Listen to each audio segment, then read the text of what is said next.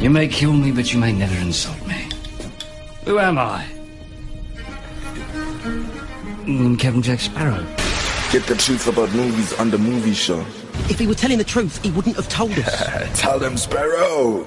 Unless, of course, he knew you wouldn't believe the truth, even if you told it to him.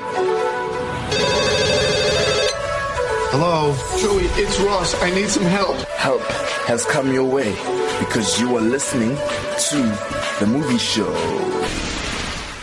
What is up? How's it going?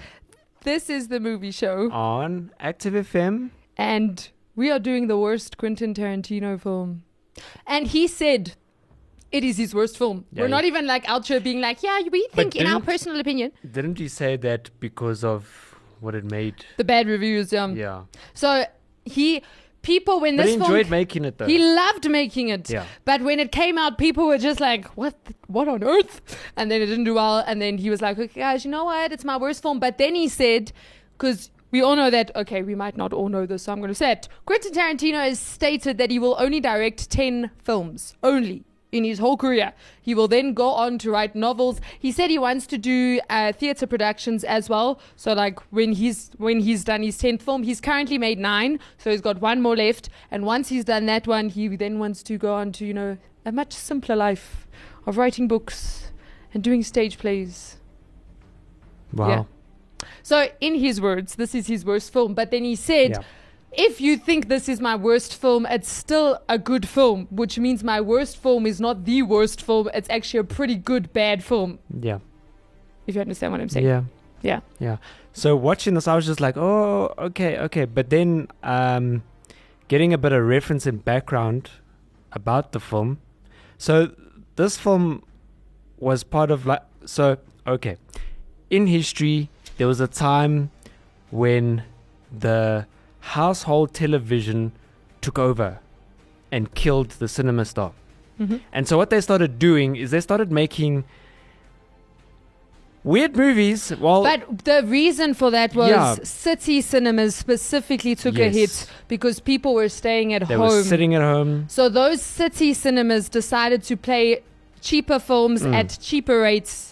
But these cheaper films were like slasher films exploitation films. Yeah, like hectic films. Like weird stuff, like cannibalism, death. Like I almost feel like that's where the horror era almost started. But there's horror and then there's like slasher films. film. This is weird. This is a slasher film. Yeah. This is like... And that pulled everyone in. Yeah. So this was almost... But apparently that film era, even though it was like cheap films, you can't like almost... be like, okay, whatever, it was just a bad period for the film history or film period, whatever. But because that film era gave rise to people like James Cameron. Yeah. So one of his first films was those type of films. So like even though it's an ugly part of the film era, it's like an essential part type of thing because it gave rise to many people that we know today. Yeah. But you don't think that he would have maybe started off, like instead of him doing a film like that so that it could go out in cinema, maybe he would have done a different film? This film's weird though, because so what would happen was in those days you'd have what you call a double feature, right? So that's when you're actually getting 2 movies. So you watch 2 separate movies, but they play right after one another. Now this film, Death Proof, was Quentin Tarantino's 5th film, is actually a double feature, and both movies together are called Grindhouse. And the second movie was directed by Robert Rodriguez, and he made a film that was about zombies, and it was called Silent Something. No, I forgot. I can't find the name of the second film. But basically, those 2 films work together. It's called Planet Terror. There we go. So that movie is basically all about these... I think it's also women who fight zombies, but also it's a slasher film. So it's not like... It's gory, it's over gory, etc., etc. And then this film, Death Proof, was more of like a car chase. That was the theme. Together, both of those films were 4 hours in length, but then obviously separate, this film is just under 2 hours. Yeah, there's the 4-hour thing again. Yes, but then this film, Quentin Tarantino also released it by itself, especially at like the Cannes Film Festival and stuff, and then he actually added footage. So there's an extended version of the movie, and then there's the version that was released as the double feature with Planet Terror. So quite an interesting concept, actually. Yeah. Wow. Quite weird. But people didn't. They weren't like. Yeah, they really weren't. People were just like, okay. Yeah. Which I find slightly sad. Nothing too interesting. But looking at that era and the whole death of like the film and how it relates to Mike, the stuntman. Yes. And how he was trying to bring back to life the whole thing of stuntman. Like he had a sore spot. And so now he was almost taking it out on...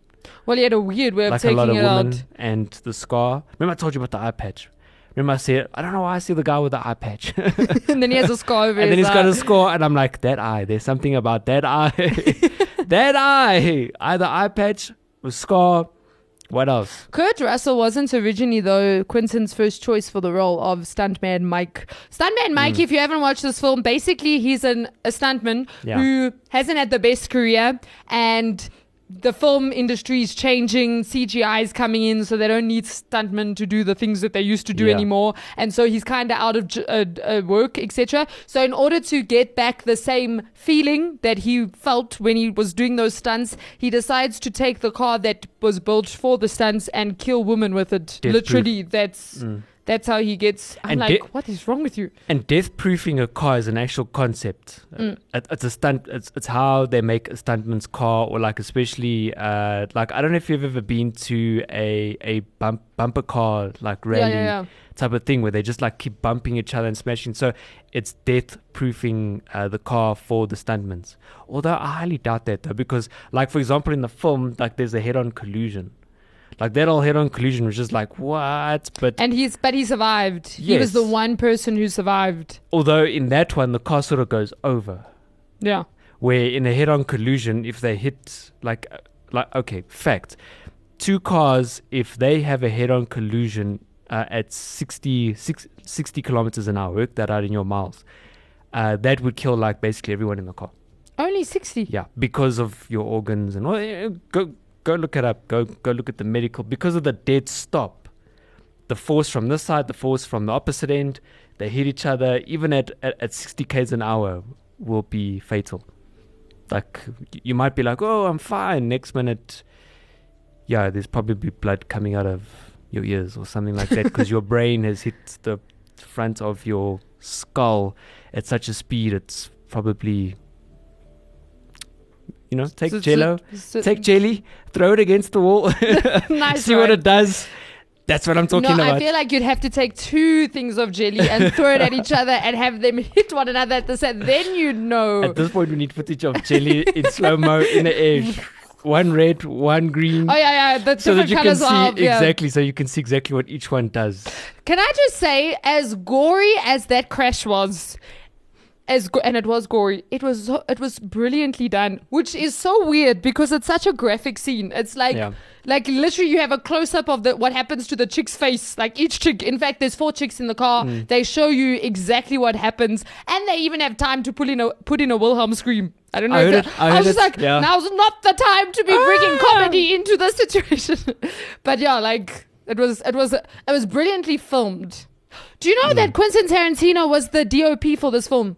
As well. He chose to do the cinematography. I was like, oh my good. And the shots are brilliant. The shots really are good in this film. Like he does that 360 table turn conversation in the restaurants with the latter, there's the 4 girls that come in later on.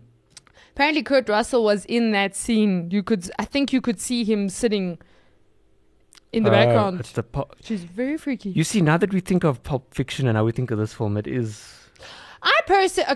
When I watched a video on this film, the person that was speaking about it was actually saying that this film paid homage, even though it's not set in the 1960s and 70s. It's actually set modern day. The reason you know that is because, I don't know if you remember, what was the radio presenter's name? You know what I'm talking about in the beginning. So she's messaging that guy to come join them at the bar. And the type of phone she's using is a modern phone. Well, not now, but back then. Yeah. So it's set modern. But then it starts the way so you can see it's film that's being used, and some segments are in black and white, which is the 60s era. It's not the modern era. And then other segments, like the footage is very grainy, very scratched, and even at times there's jumps in the footage. And the reason he did that was because in those days, so you'd film a film on film. That's why it's called a film, because you literally used film to shoot your movie. Then you'd edit the film. So in other words, you'd actually cut and put the film, you wouldn't put it into a computer, and then you'd actually be using the actual film. And then close up take, long shot, cut it at 45 degrees, you join it together, And even the black and white thing was quite interesting, because if they, for example, like I think they said if they lost the negatives, then they'd have to put it in black and white. So like sometimes films in those days would actually suddenly turn black and white just because they lost the, what is it that makes it color? I don't know. That's why I'm like, I'm not very, but I know there were times where, so that one of the segments that was in black and white, they were like saying it could have been homage to those times in the film industry where something was lost and then they only had the black and white version of the scene. So they had to now use the black and white version. But then also on top of that, you would send a film reel now to the cinemas, and now they would play the film for when people were watching the movie. So nothing was digital. And then what would happen was sometimes, like if the film wasn't sent in the right packaging, or if it wasn't treated correctly, then you'd get the scratches. Obviously if it tore, they'd have to stick it back together, but then you'd literally lose a piece of the movie. That's why there'd be a jump. So what Quentin Tarantino was doing was he was literally paying homage to that film era, but also treating the footage itself like the footage would have been in that era. But then at the same time, it also pays homage to Stuntman Mike, because Stuntman Mike's peak in his career was the 1960s and 70s. Those were the types of films he was doing his work in. And now he was being forgotten as the film industry modernized, etc., etc. And then also what it represents is that, so whenever they show the footage as being that 1960s, 70s style, it's that Stuntman Mike he's got like the power and he's controlling things. And then even when he's scouting the second group of girls to murder the second group of girls, it's in black and white. And in the 1960s and 70s, it was very expensive to print color photographs. And actors would have to send headshots of themselves out to like many studios, and it was cheaper to print your headshots in black and white than in color. So most casting calls had black and white photographs involved. That's and why he was doing of that. Wow. Yes, and he was doing a casting call for his next victims. So that's why that scene, while he's there, it's black and white, and then as soon as he leaves, it becomes color because now he's not doing the casting call anymore. But then also the whole movie isn't like that, so it's not all that grainy film footage that's cutting and stuff. What happens is when the second set of girls show up, they're also in the film industry. So the one is a makeup artist, the one is an actress, and then two are they also do stunts.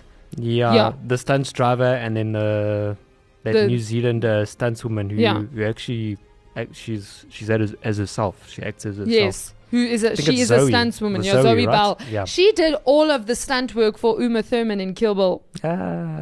Right? Wow, cool. How cool is that? And then also when Quentin cast her, he then said to her, we're going to get a stunt person in for you. So, and she was like, why? You're paying me to do what I do. So she actually does all of her stunts. So her hanging out of the car while a car, that scene was, that's crazy stuff. I was freaking out. Yeah. And the fact that she was hanging on the car as well. Yeah. Is insane. You saw her gloves that she was wearing. I was like, oh, that's nice. Because, I mean, you wouldn't be able to. No, you wouldn't be able to hold the grip. Yeah. Not a chance. But then when so the film basically ends with them as girls in the film industry now like giving Stuntman Mike his own medicine type of thing. So it wasn't even about justice. It was just that he had started this cat mouse chase and they decided they weren't going to lose it. Literally it wasn't a call for justice or anything like that. So they then go after him and then end up beating him to death and killing him. But then whenever they step in, the footage stops being the whole 60s thing. And it's almost like Quentin was showing now they've got control. So I like how he did these these things that you wouldn't actually pick up, but Yeah. you can actually like tie it up with Just some yeah. like creative ideas. But it's not just okay, let's make it black and white for fun. You know, it's we're making it black and white because of which yeah. So I personally, the first part of the film was very slow. Yeah. It was very slow. It was just like conversations. It was mainly just conversations. And then as soon as the first murder happens, then you're like, oh my goodness. And then after that, you now know what he's about. So you know what he's capable of. From there it went pretty quickly. Yeah. And then the four girls, I really enjoyed that part of the film. And then obviously the fact that because I was just like, he's going to kill them. And then he doesn't. He is murdered. Yeah. Yeah. Which I personally agree Most of the time throughout the film, I'm like, how many of these casts does he have? Because the way that he just like, yeah. And they would have done all of that for real because Quentin Tarantino literally believes that the digitalization of the film industry is the ruin of the film industry. Yeah. Which in a way, I understand where he's coming from. I really do. There's two things to it. It's the amount of work and fun that goes into it. Okay, now you need to get film. This is the way you got to handle it. Remember, we got to shoot this like this because you've only got about, what was it, like 9 minutes of time per reel. And then there's the development. And then this is how we're going to cut it. It's a lot of fun. This is how we get used to it, etc. Then cinema goes in cinema. It's not easily accessible. So it makes it a lot more... you see people getting dressed, they're coming there, there's popcorn, it was an event. They're renting, they're sitting in the movie house, big screen, the sound's ready, blah, blah, blah. Where nowadays, like I was actually thinking about it, watching one of his interviews, how today, I just now pull out my phone, select a movie. Watch it. In fact, no jokes, on Saturday, me and my family were trying to find a good movie to watch, and we were literally going through trailers. So, that looks like a good film. Okay, wait. Trailer, play the trailer. No, not a good, because the problem was that and I've spoken about it before, where you look for a good movie to watch by looking at the cover of the film, and the problem is that every movie doesn't look interesting. That is so except true. the ones that you've watched. So that's when we were like, okay, let's see this one. Okay, let's see the trailer. No, that's not good at all. Okay, stay away from that one. Cover my kids' eyes. Okay, no, we're not watching that one. So we literally went through a whole lot of trailers for about a good 45 minutes.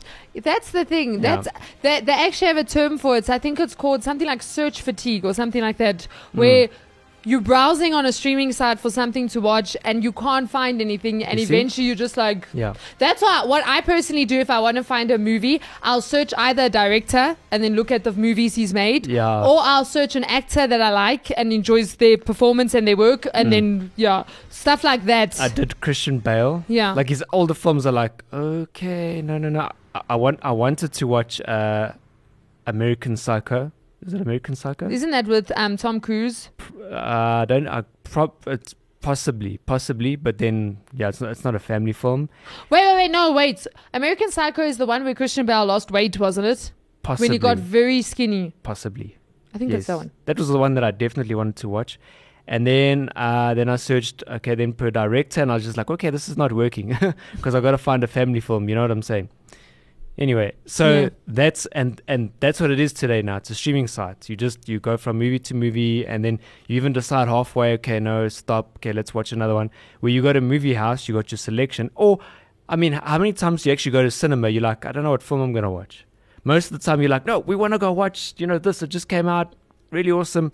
It's hype. Let's go watch it, exactly. But also, I feel like the generation we live in as well is also problematic when it comes to the film industry, because we live in a social media generation, which means that most people's attention span is very short. Most people cannot sit through a film these days. They actually can't. Then so there's that side which people now can't watch a movie because it's 2 hours long or whatever. Then the other side is you have people who now binge watch and literally will sit and watch a series that isn't actually that great. It's just there's a 3-way love triangle triangle, and that's what's keeping them watching And it every now. time it ends, it's like And ends they're on a dragging high. it, and the story's trash, and the cinematography is trash, and the acting is trash. No, Everything's the trash. cinematography is never trash. So No, it's- sometimes the cinematography is trash.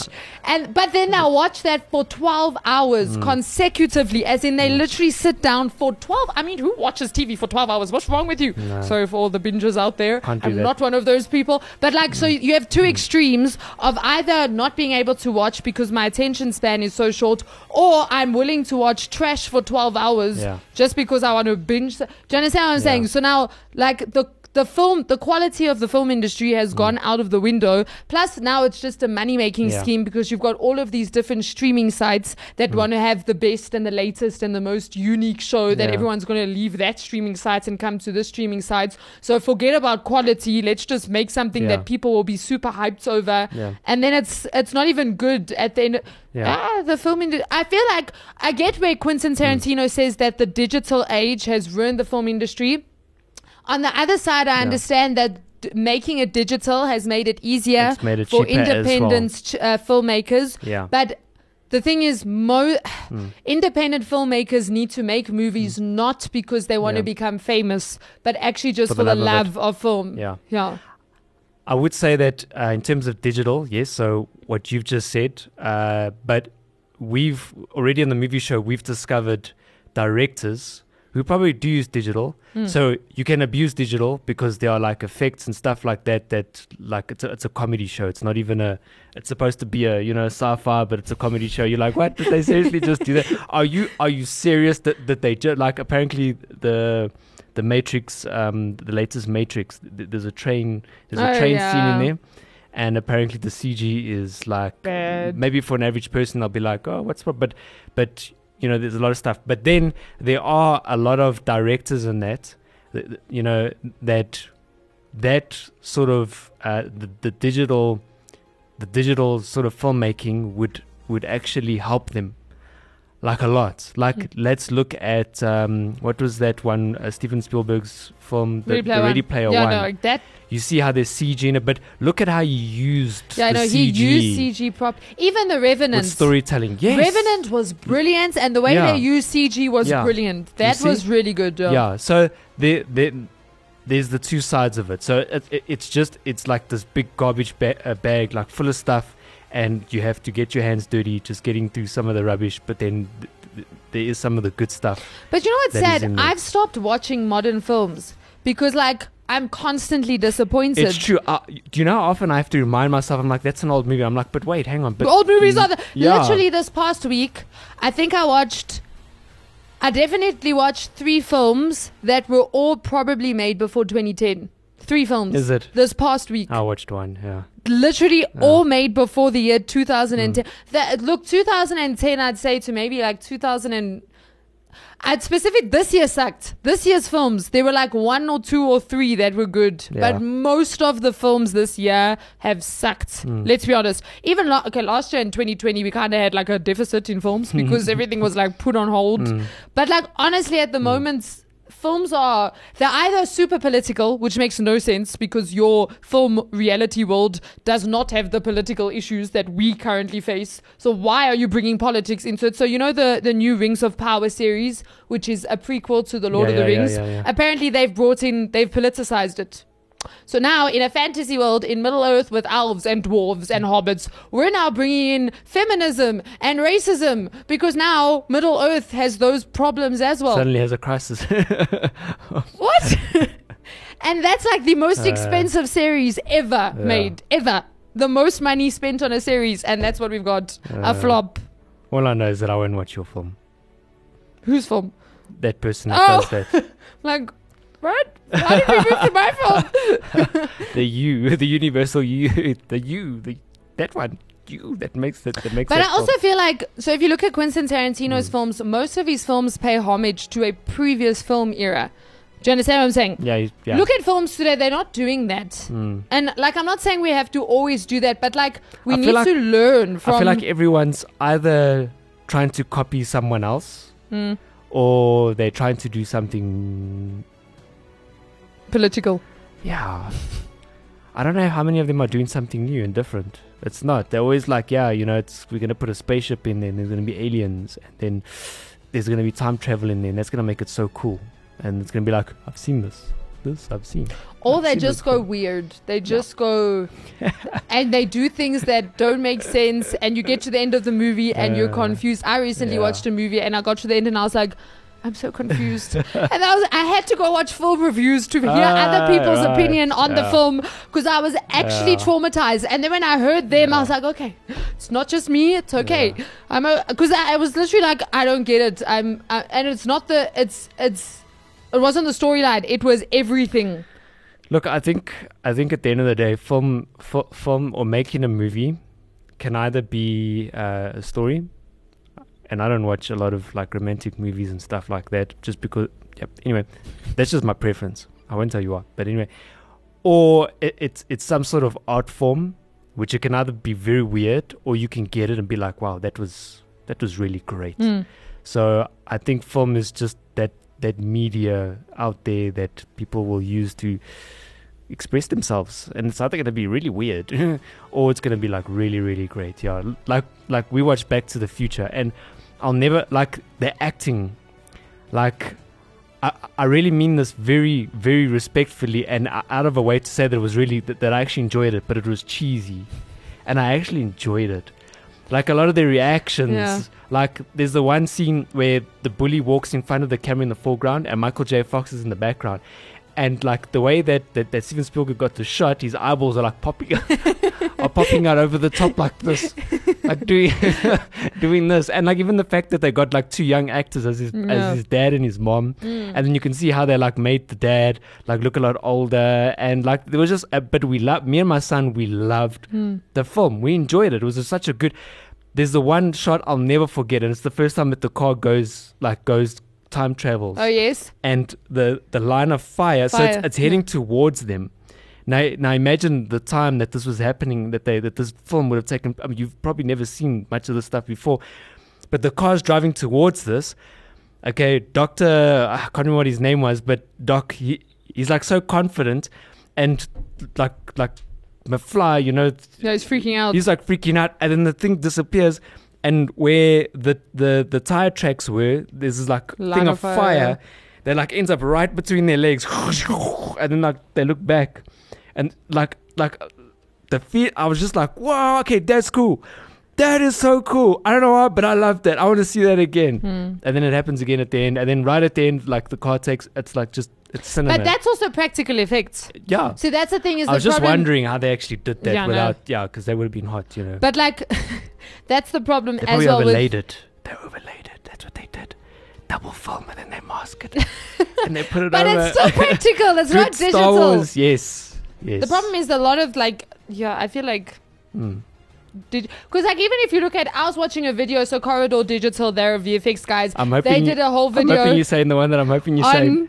Explosions. No. Oh no. Okay. Oh yes, but I did watch that one last week. So they were busy looking at CG explosions and how accurate they are, and most CG explosions are inaccurate. They are fake. Like super fake. And then they looked at films, they show like a real explosion and then how it should look, how it should react. Like that was so good. I enjoyed it. And yet that. We've gotten used to what we think is an explosion is not an explosion. I know I've done explosion CG.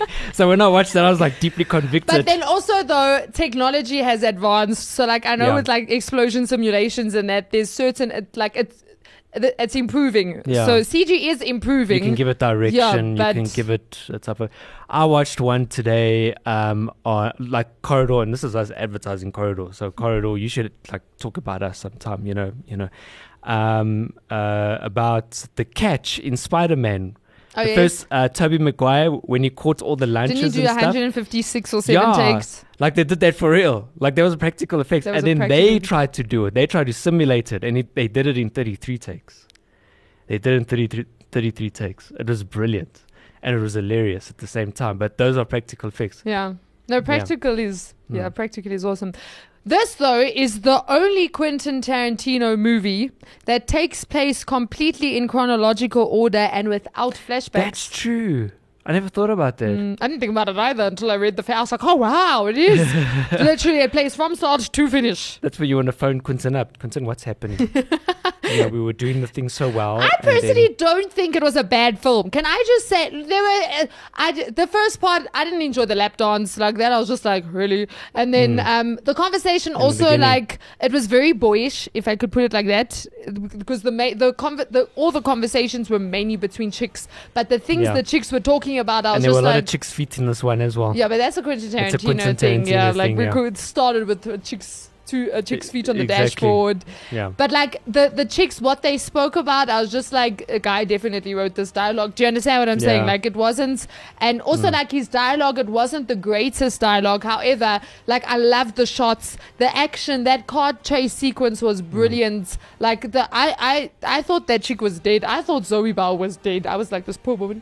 Yeah. Like she shouldn't have done the stunt or the. And then she comes out the bushes. I'm okay. So yeah, then also the original name was not supposed to be Death Proof. It was supposed to be Thunderbolt. But in the beginning of the movie, you actually see a screen comes up that says Quentin Tarantino's Thunderbolt, and then glitches like that old 60s film glitches to Death Proof. So he still technically like put it in for like a few seconds and Choose a then name or glitched whatever. it out. Yeah.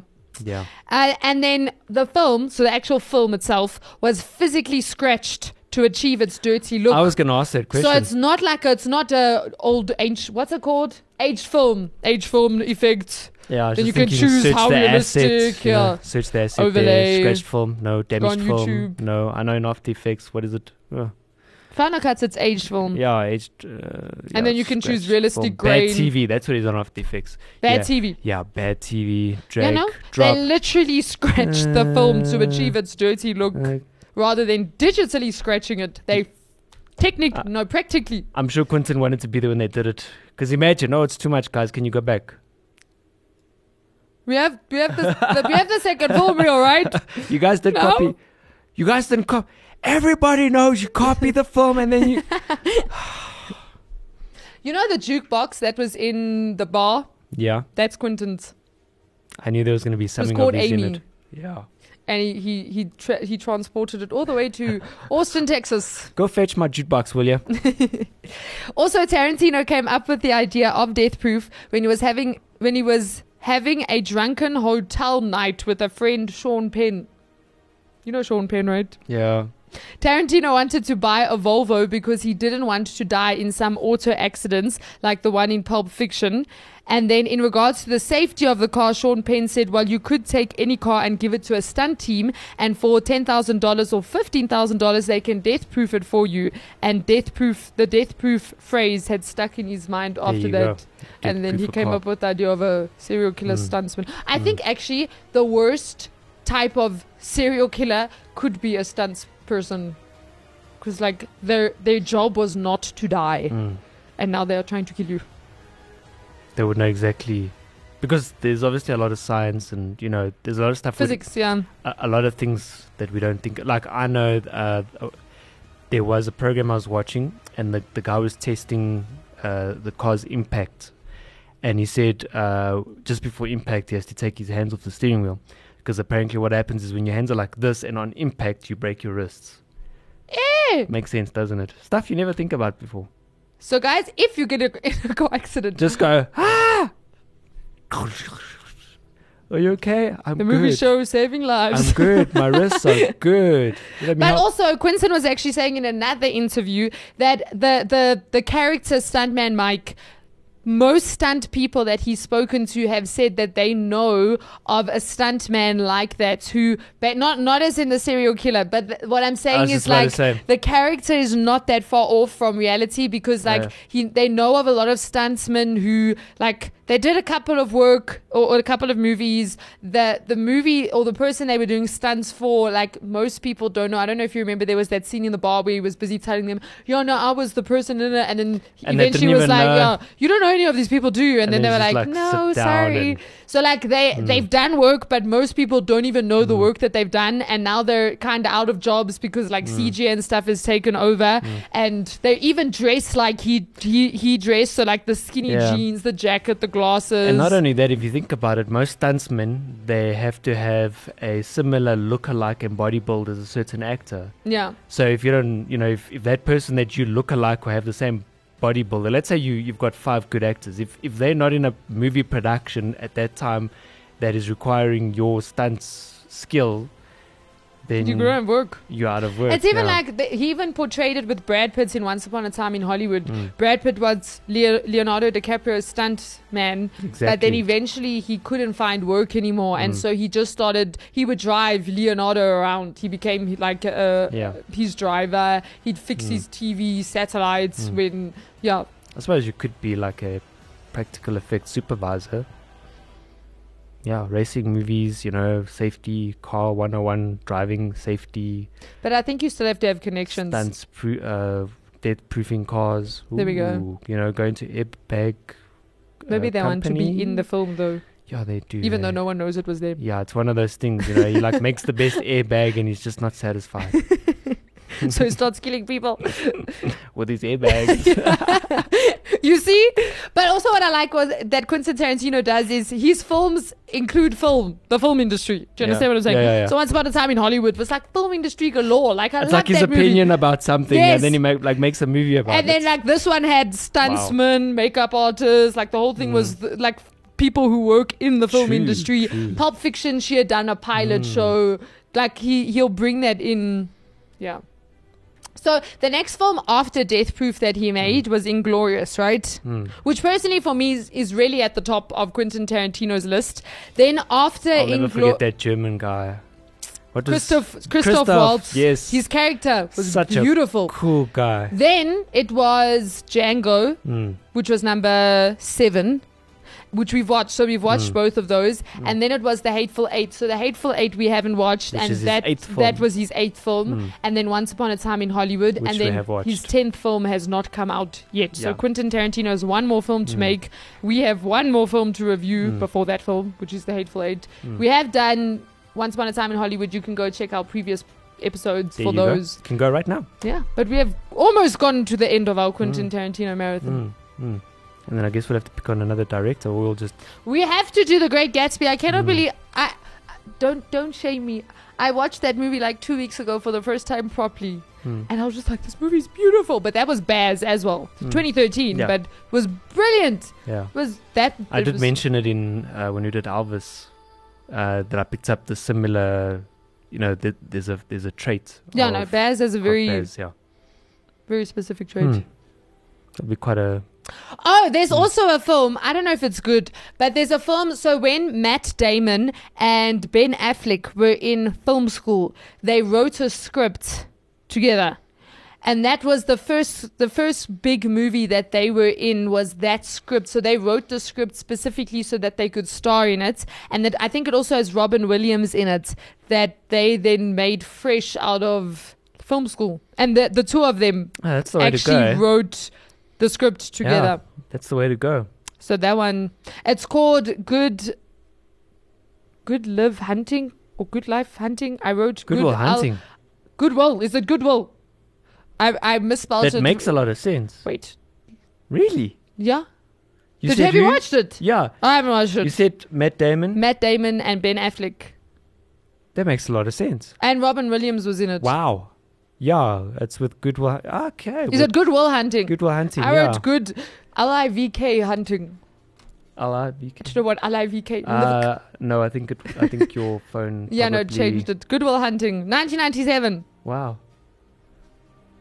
And it was written by Ben And Affleck Matt Damon's and Matt a Damon. good actor Yeah, as see, well. screenplay Matt Damon, Ben Affleck. That's it. So that could possibly be the. I feel like we're just going to be watching old movies because recent movies suck. Yeah. Although Bullet Train was good, right? Have you watched Bullet Train? I'm going to. Bullet Train was very good. I have my hands on it Brad now. Pitt, Yes, I have my hands on it. Guy Ritchie Field. Yes, in fact, that's actually what we were going to watch on Saturday, and then we realized it is not kiddie proof. Yeah, that one's not. So we were like, thank you. I had my wife look at the trailer. She just looks at me. She's like, no, not for the kids, my dear. Kids, go to bed. It's 2:00 in the afternoon. Go to sleep. What? Quickly, honey, go get the sleeping pills. No, don't do that. I don't do that. I don't do that. Don't do that. That was not recommended by me. It was a joke. Finished. End of the Now, joke. if you see Ryan's kids sleeping, you're like, I'm going to feel guilty whenever my kids are sleeping now. Ryan? Oh, look at him sleeping. This is not what you think. No, I wasn't going to. No, that's not what you did. Ryan, why are you so guilty? Why are you acting guilty? No, I swear, Ryan. Yeah. Stuntman Ryan. No. Yeah. So Death Proof, I enjoyed. I specifically enjoyed the end of it. I really enjoyed Because he died. I'm sorry for what he did to those first girls. Yeah. I was just like, kill him. Yeah. Those were my honest thoughts. I thought he was going to just live a bit longer in a weird way. It was sort of just like chase after them and then they... No, that chase was long. And then they still jumped back in the car and then he drove off. Yeah, I know. Yeah. And then they were still driving. And then he still thought he'd lost them, remember? Yeah. But then for me, it was when she kicked his face in. I honestly got the vibes that this was based on a true story of like a serial killer who was going after female, like, especially with the casting photos at the end in the trailer. Yeah. I mean, in the credits, sorry. I don't know if you saw that. Like, I was like, I wonder if this is a true life story of a stunt double who like went mad and became a serial killer. But as far as we know, it's not. Who knows? Don't do it, guys. Just retire and be glad. Retire and be glad. Change someone else up. Yeah, go into theater, you know. That's what Quentin Tarantino is going to do. There you go. Yeah. So yeah. It's been the movie show. Next up, The Hateful Eight. I'm actually excited. Tim said The Hateful Eight is his favorite Quentin Tarantino film. Oh, is it? So I think it's going to be good. Okay, we got big... And it's pretty modern. It's pretty recent. It was the last film before Once Upon a Time in Hollywood. Oh. So it's we're watching a modern film. Yeah. That's nice. Recent times. That is going to be quite nice. But this has been the movie show. On your favorite ORSPS. Peace. Cheers. All the choices you made, did you make them again? Like what you're listening to? Of course you do. You make them again. Follow us on all social media platforms and engage with us. Subscribe to us on Apple Podcasts and YouTube. This is Radio On Demand.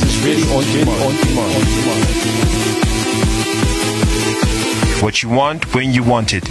It's Active FM. You make them again. Active FM, the Netflix of radio, but better.